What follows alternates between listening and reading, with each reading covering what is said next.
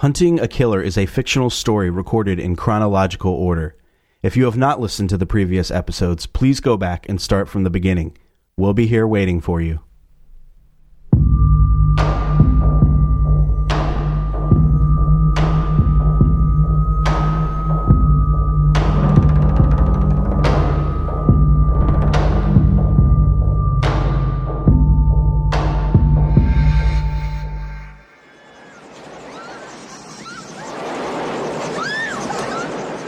Whoa, that's a huge fan. This is it, kid. End of the line. Ade Dewey Dembella. L'aveu mercier de bois chaillot. Sacusenteam ne poiemos. Mortis me le de becor de me boche. Adele por de boisse Dembella. Adele por de boisse Dembella. This is the longest voodoo chant he's ever done. It does seem longer. Right? It's still going. Give me the power I beg of you! Adile porte posse Dembella! Adile porte posse Dembella! Oh, snap! It blasted him!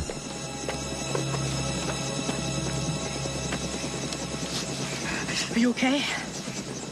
Yeah. Come on, let's get out of here. Ah, he's back. I knew a gunshot wouldn't take him down. Fuck this shit! He's mine! Mine!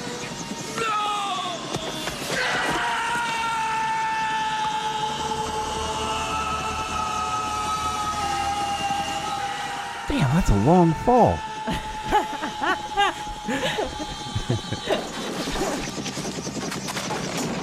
Oh, he's done now. Yeah. Come on, I got you.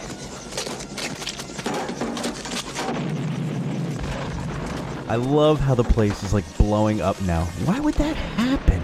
I have no idea.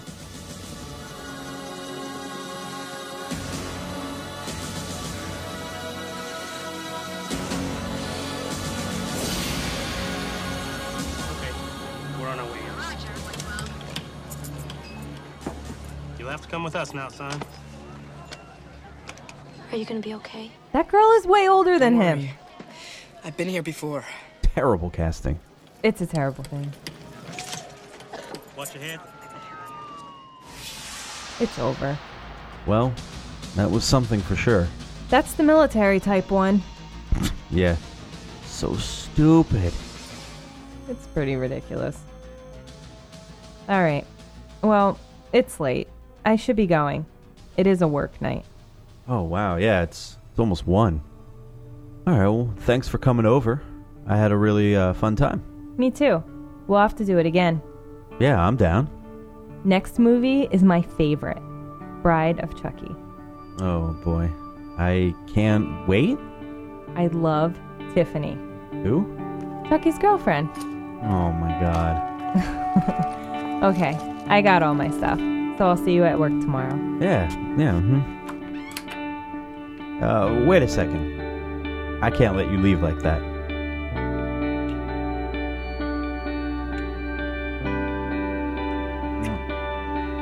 You need to go before something else happens. Okay. Have a good rest of your night. You too. Be safe. Text me when you get home. I will. Yes!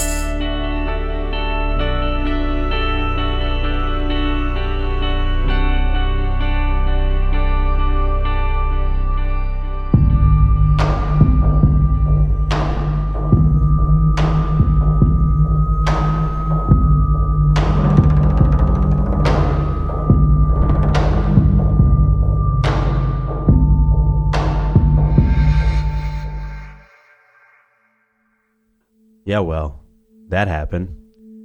It's been a full 2 months since that first kiss. Since then, Jess and I have developed a wonderful relationship, and I can't be any happier, to be honest. She's the best thing that's ever happened to me. She's my girlfriend, like, for real. Taking a chance by moving to Philadelphia for this job has turned out to be a blessing. With that said, Jess and I have to lay low in regards to our professional arrangement. Not exactly the best look to be hooking up with your boss. However, we hope that once the Listening Friends of America case is over, and we will solve this by the way, we hope once this is over, we can make some moves and announce our relationship officially at the office and in our personal lives. But like I said, it's been a full 2 months since we received anything, or even had a real sniff of new evidence until today. Actually, that's not entirely true. Jess did receive an email from Valerie Madsen, but she will address that later. Today we got another package from Listening Friends of America, and as odd as I thought this case was, it's getting even odder. Like, what the hell kind of odd? Come on, I'll get you up to speed.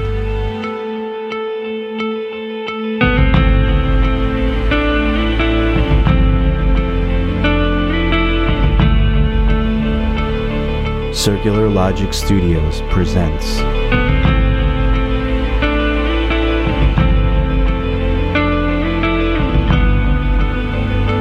a Phil Interrupted production.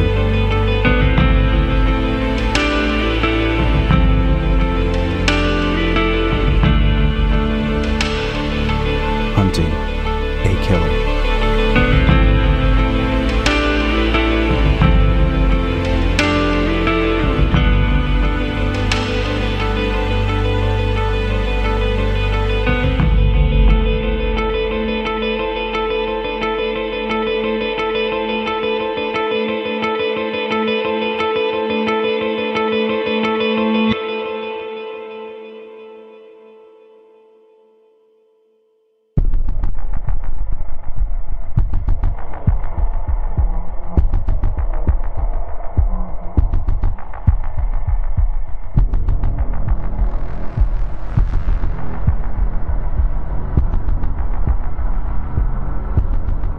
First, as always, let's start with the Listening Friends of America welcoming letter from Jacob Nielsen. Prepare yourself. This is kind of nonsense. 0. Dear listening friend. Perhaps listening eases a simple eagerness. Some even enter moods yearning more every single sundown, and give everything. Relax. Evenings always disappoint. In times, hindsight is new knowledge. Many years later, I find empty, isolated situations improve notably. Don't always nurture gold. Everything rusts. My advice deals solely on new, weighty aspirations. Set apart sometime, eventually. Placate some tension. One new endeavor. Enjoy rain. Go outside. It can only upgrade lonely days. Be excited. One new endeavor. Listen well. Your friend believes in you. Sincerely, Jacob Nielsen, Vice President, Head of Darlington Operations, Listening Friends of America, www.listeningfriendsofamerica.org.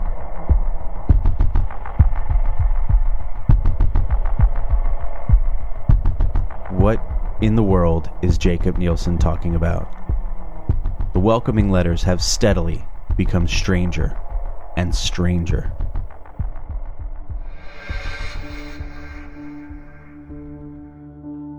Now, as much as I think Detective Allen is an amazing man, both with his work ethic and, well, being my boyfriend.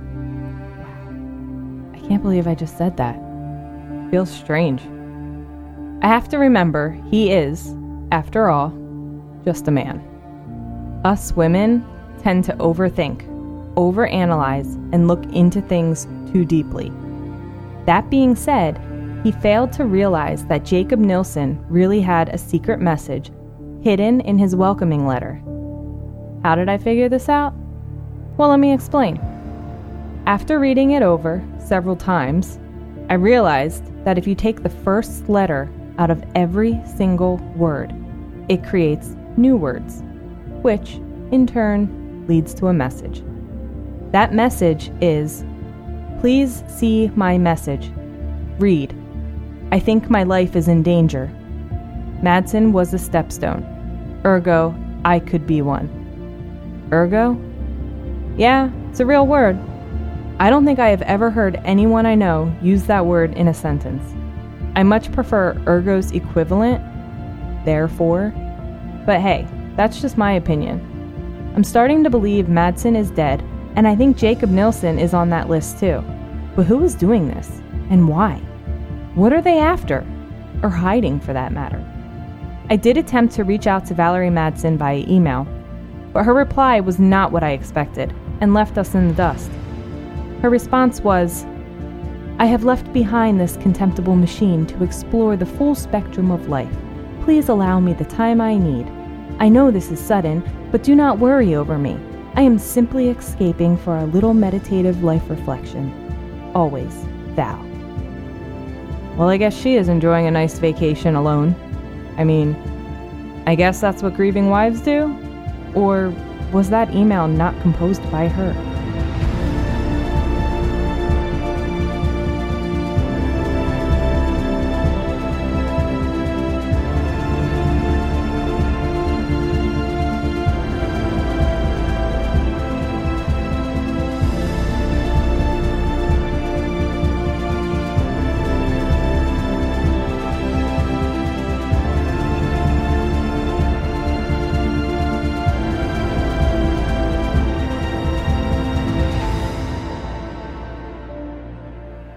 As always, Special Agent Jess provides great insight and sees things I would have never noticed. Her work deciphering the message in Jacob Nilsson's letter was excellent work. And Valerie Madsen's email to us? To me, it sounds eerily similar to something this man would write. This is John William James' latest correspondence.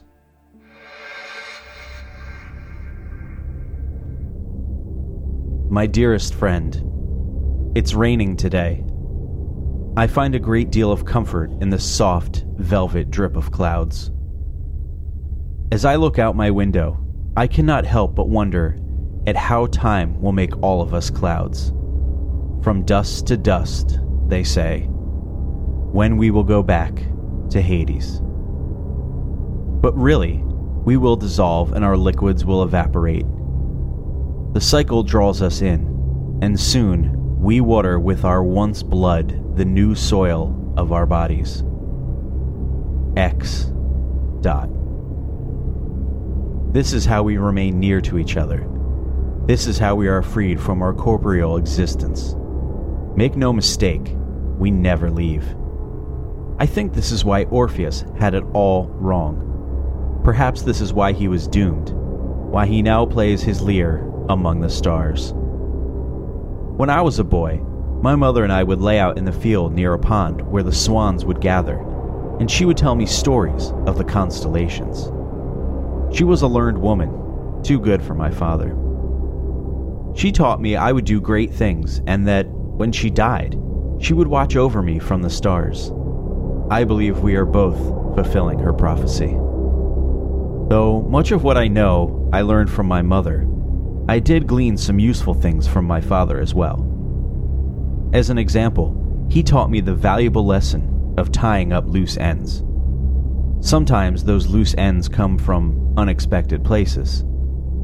Sometimes those we let go will not go, and it is left to us to teach them how to tie up their own loose ends and move on to more fertile fields. It seems as though it was yesterday when I had to lead my favorite pet pig to my father's claws. He tore its skin and cooked its flesh in his fire. We were hungry. We needed our supper. I was pained to see it die, but I knew 'twas better it than I. Do you ever dream of the stars? Do you aspire to be among them, angelic and ancient? I do. From my mother, from my father, I am two, made one. Always, John William James.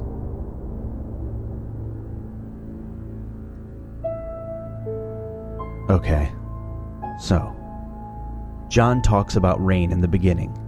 He says he finds a great deal of comfort in it. And I note that Jacob Nielsen also says he enjoys rain and to go outside. We've been speculating for months now, but are Jacob and John one and the same?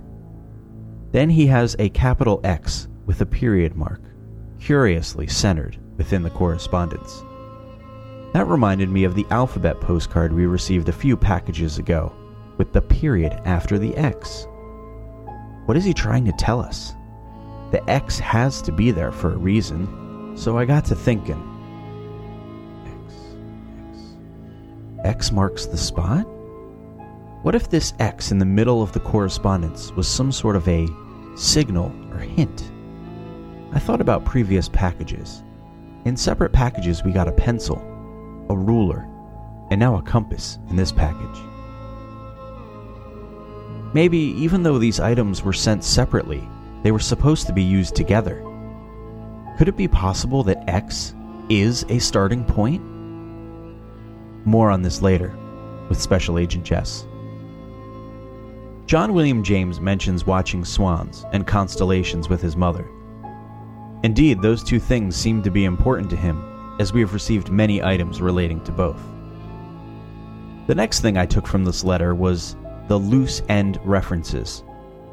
Remember when he talked about Heather, he wrote loose, when he probably should have used the word lose. John says he had to lead his favorite pet pig to its death. I get the feeling that this admirer, Heather, became a nuisance to him, and he tried to let her go, but she wouldn't. Thus, he had to eliminate her. This is a hunch, of course, but it seems plausible. When you play with fire, sometimes you get burned. Heather played too much, and John got tired of her. Now, in addition, we received a strange, small Polaroid photograph in this package. It's of a middle-aged girl, slumped over in a tub, with a glassy stare in her eyes. She's in what appears to be a white or silver robe, and her shoulder is soaked in blood. There is a trail of blood leaking from her mouth. My immediate first impression, she looks dead to me. She's not looking at the camera as one would expect in a photo. She's looking off to the side with that glassy stare. Special Agent Jess and I have sneaking suspicions. This may be Heather.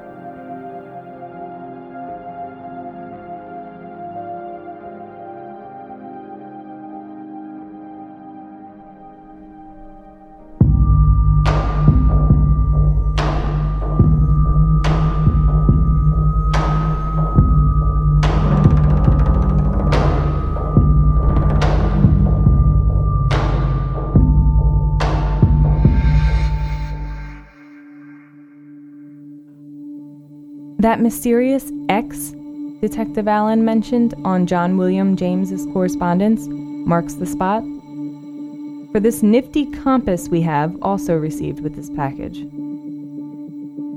I hate to admit this, but neither Detective Allen or I were able to solve this piece of the puzzle. We have been so great as working together as a team, but after spending numerous hours on this, we could not figure it out. We sought help from one of my old professors at the Academy, Special Agent Ravenclaw of the Training Division at Quantico. He is a wealth of knowledge, an expert. Nothing gets past him. He is a mastermind, teaching me everything I know. I had aspired to be just like him, although I prefer working in the field, not so much as a trainer. But who knows what the future will hold. We knew we could count on him with this. He figured out that by placing the compass on the X, using the ruler, the compass, and the list we received, led us to specific words. That list, you might ask, included a direction, whether it be north, south, east, or west, a degree, and a millimeter. Now, the trick to this was that whatever direction was on the list, you had to turn the bezel and place the moving north to whichever direction you were working on. Otherwise, it didn't work. So after that part is complete, You would then place the compass on the X, find your listed degree, and then take your ruler and go in that direction until you hit the millimeter that was listed. Confusing, right? I was never in Scouts growing up, so I had never learned how to properly use a compass. Anyways, our first word was north, 160 degrees, 52 millimeters, which led us to I. Next was west, 120 degrees, 32 millimeters, which led us to will, and so on, creating the message, I will leave soon, freed from Hades. I will never look back. I will not make the mistake of Orpheus. The time draws near. Greek mythology, yet again. If you don't remember the story of Orpheus, let me refresh your memory. Long story short, on the day of Orpheus and Eurydice's wedding, Eurydice was walking in the tall grass and was set upon by a satyr, but she escaped. Then she fell into a nest of vipers and suffered a fatal bite on her heel. Wow, what a horrible wedding day. Her body was discovered by Orpheus, who was so heartbroken and began playing sad, mournful songs for the nymphs and gods. He took their advice of going to the underworld to try to persuade Hades to free Eurydice by playing his music to soften Hades' heart and allowing her to return to Earth. Hades agreed under one condition. Orpheus is to walk in front of Eurydice and never look back until they both reached the upper world. Well, as soon as he reached the upper world, he forgot that they both had to reach the upper world before looking back. And when he looked back, Eurydice was not yet in the upper world, and she vanished forever. Such a terribly sad story. So with that story being said, who, in our case, is Hades? Is it Dr. Richter? Assuming Orpheus is representing John William James, and who represents Eurydice? So much to think about and consider.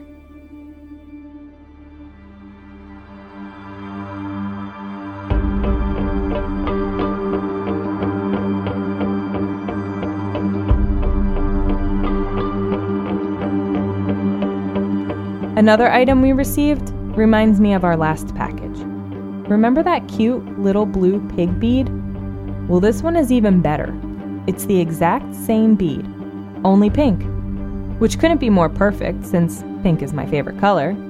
Might I also add, both of these pig beads were not mentioned in the inventory sheet, so who wants us to have them? And what do they signify? Maybe after we solve the case, I can keep both of these beads on my desk at work. A reminder of the grueling amount of time we have put into this case. Plus, well, they're adorable.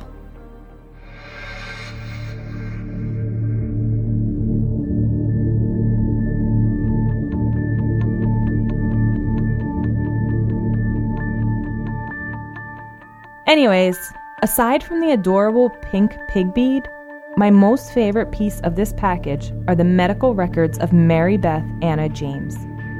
Anything medically related intrigues me. I had dreams of becoming a nurse, even started nursing school. Quite a change of careers, huh? Life is unpredictable. So it appears Mary Beth, or as she refers to herself, Emma B., had her initial consult and established care with her doctor on December 10, 1953. On March 11, 1954, she came in for a visit with pain in her arm and wrist from a clothes hanger accident. What? I have never had issues with my hangers. The doctor casted her and advised her to take aspirin for the pain. She returned a month later for cast removal. Bone was healed properly. In October of 1954, she sought care of her doctor for a depressed mood. Doctor diagnosed her as being maladjusted, failing, unable to cope with the demands of a normal social environment. September 26, 1955, she returned with pain in her shoulder. The doctor determined that she had a dislocated joint from falling down the stairs. He advised her to take aspirin. An X-ray of this shoulder dislocation has also been included in the medical records. It looks pretty bad. On November 3, 1956, she presented with nausea, fatigue, and a missed period. She was pregnant. On June 29, 1956, she gave birth to John William James. 6 months later, she had her physical exam. Then there is nothing until 5 years later. On May 25, 1961, she was severely depressed. The doctor diagnosed her with mild neurosis and told her to stay away from alcohol, get plenty of sleep, and take up a hobby. The following month in June, she visited her doctor for depression. Her doctor diagnosed her with neurosis and depression. She placed her on 500 milligrams of Benzedrine per day. She returned in July for an update of medication, and her doctor discontinued the use of Benzedrine and placed her on 500 milligrams of iproniazid per day. In October of 1961, she returned for another update of medication. She was placed on 500 milligrams of phenelzine per day. There was nothing else noted on the record. Now, prior to her appointment on May 25th of 1961, she wrote a letter dated May 15th, 1961 to her doctor. It reads, "Dear Dr. Jenkins, I do hope you are well. I'm writing you because it's easier than a phone call. My husband does not check the mail each day. I do. I have been feeling very out of sorts lately, more than usual. Today it struck me very suddenly and quite painfully that I am melancholy. I have heard that there may be more we can do to help this. Lately, I've taken to drinking some of my husband's liquor after he falls asleep in front of the television. My son caught me last night. I had to tell him that sometimes life is difficult, too difficult for us to handle ourselves, and that is why sometimes we need a little help now and again from friends and family. He understood. His eyes were full of sympathy. He even asked if he could save me. The dear, I'm quite all right, but if I ever need a savior, I'll let him know. The whole event upset me so much that I woke up this morning crying. I don't think that is normal. Do you, doctor? At any rate, I would like to correspond about this as much as we can through letters, if that's all right with you. I'd like to set up an appointment for next week, preferably Thursday. My husband will be in town all day then. Thank you for your understanding and discretion. Sincerely, Emma B. James." Wow, this poor woman. She sounds terrified of her husband. I feel so horrible for her. I cannot imagine living in fear the way that she did. The next letter she wrote is dated August 20th, 1968. "Dear Dr. Jenkins, I do appreciate everything you have been doing to help me, but I cannot shake this feeling that something deeper is going on than what your pills can handle. I do feel better overall, but there is a wall, like glass, that keeps me from feeling the world around me. Now that you have helped me, I am too aware this wall exists, when before, I was too caught up in my own fits of sadness to even notice. I would like to make a trip to visit that doctor you mentioned, the one that was on television. It's so cruel what they did to him. He seems intelligent and kind and, as you said, specializes in the brain's architecture. I'd like to know if he can help me. Please let me know if you can set up an appointment for me. I don't think I need to tell you to keep this a secret from my husband. He gets so jealous of new men. I can't even talk about the sheriff's deputy that came by asking about a missing pig. Thank you again for all that you have done for me.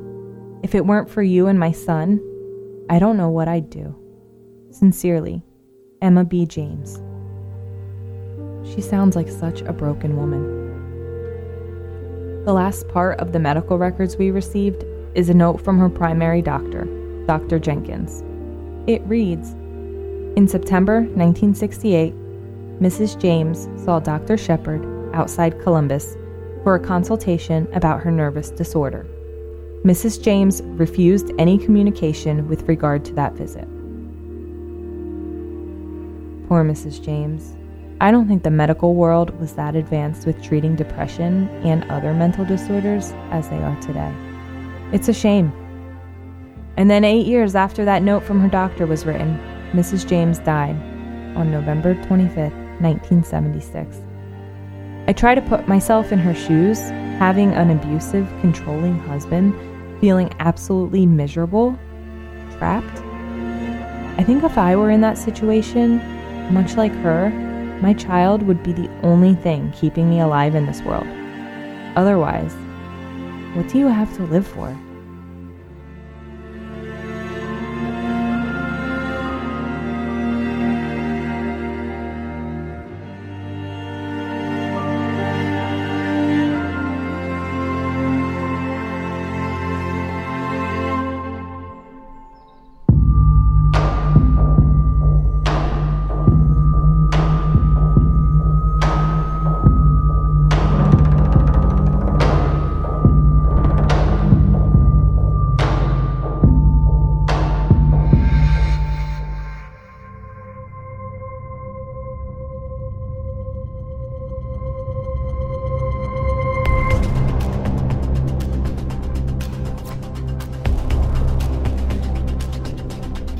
There's a lot to think about in this case, right? So much information. And yet not enough to lead us to any major breaks or arrests. Only 2 more things to discuss remaining from this package. The first being what appears to be a travel advertisement for California. By my estimation, it certainly appears to be circa the 1950s. There are 2 women in bikinis and clothing from that era. It reads, "Your California life is waiting. Come find it. California is the perfect place for your next vacation." And it goes on and on talking about the great things in California. On the back it says, "The finest way to fly. Fly with AUS and fly with freedom. With destinations from Key West to the Far East. Go wherever your heart takes you." So again, on one side, there is a small font talking about the wonder and fabulous lifestyles to be found in California. And the other side is an ad for an airline, AUS, that flies nationally and to California. This item left me scratching my head. California? There hasn't been one mention of California in this case whatsoever. Our only possible theories pertaining to this evidence is that perhaps California was the final destination that Heather and John William James hoped to sail off to one day. That's a long shot at best. I know. The last item is a postcard with artwork on it. The artwork is titled The Dragon Swan, and it is very similar to the Swan postcard we received way back in Package 1. Except this design, the Dragon Swan, is as you would imagine. It's what appears to be a swan and a dragon combined. It's hard to make heads nor tails of it. All jokes aside, the drawing is mostly of a beastly dragon with some swan body parts mixed in. I'm going to assume the swan represents his mother and the dragon his father. John himself is the Dragon Swan. I don't read anything deeper into this particular item. I'm sick and tired of getting these random clues, hints, and puzzles.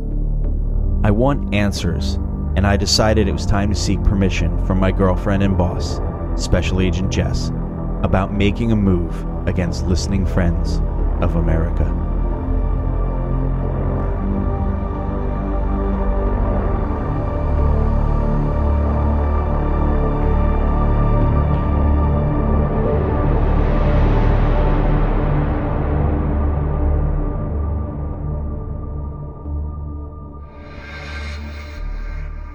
Jess? Yeah? We've been buying our time and building our case, but to what end? We aren't getting any definitive answers. I say the time is now to make our move. Let's get a search warrant and our FBI team together and storm the Listening Friends of America Darlington facility. I'm in complete agreement with you, but not yet. If we get inside the doors of that private institution, we gain access to their paperwork, and we can interview patients and staff. We can get to the bottom of everything. I'm sure having John William James or Jacob Nilsson in an interview room would be revealing, to say the least. Exactly, babe. That's what I'm saying. We need answers for Lillian Grayson, Lloyd McGowan, and Valerie Madsen. I don't think we can get those responsible sitting behind these desks anymore. That's all true, but what if we strike too soon? What do you mean? Think about it. We have evidence and clues, sure, but we do not have our smoking gun. We are missing that final piece that puts this puzzle together. If we strike too soon, we stand a chance of blowing this whole case. Do you trust me? Of course I do. You know that. Then trust me on this. We wait. Just a little longer.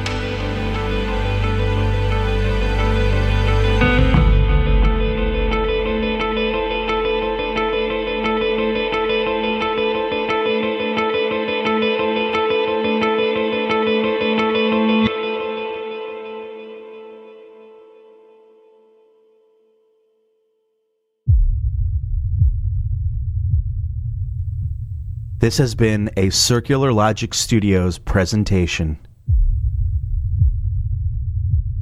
Hunting a Killer is produced, written, and performed by Phil and Jessica Allen.